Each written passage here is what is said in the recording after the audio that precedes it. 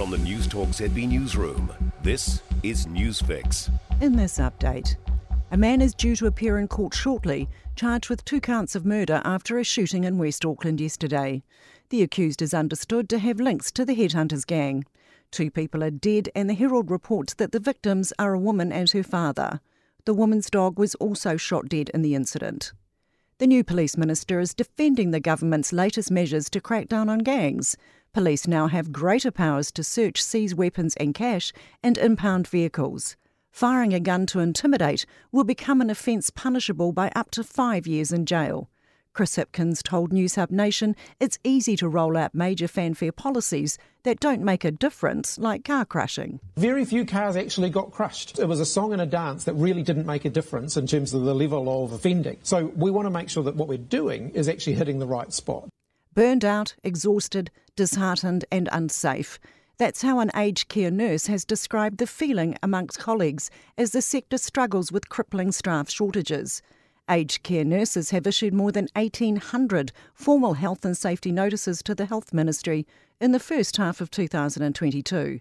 The nurses' organisation's Natalie Seymour says there's now more pressure on the standard jobs. But then you're also having to manage on-call availability, acute deterioration, medical changes, GP rounds, new admissions, family meetings, the list just goes on.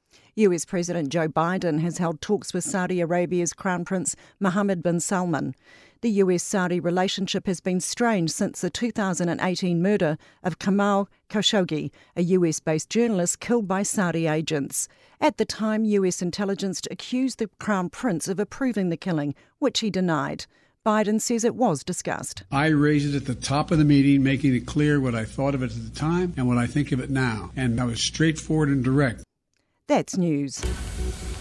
Tom Welsh is adamant he will peak at the World Athletics Championships in Oregon. The double Olympic bronze medal winning shot putter is dismissing fairly average lead-up results ahead of shot put qualifying this afternoon. His season's best result is 22.31 metres, well shy of his personal best of 22.91.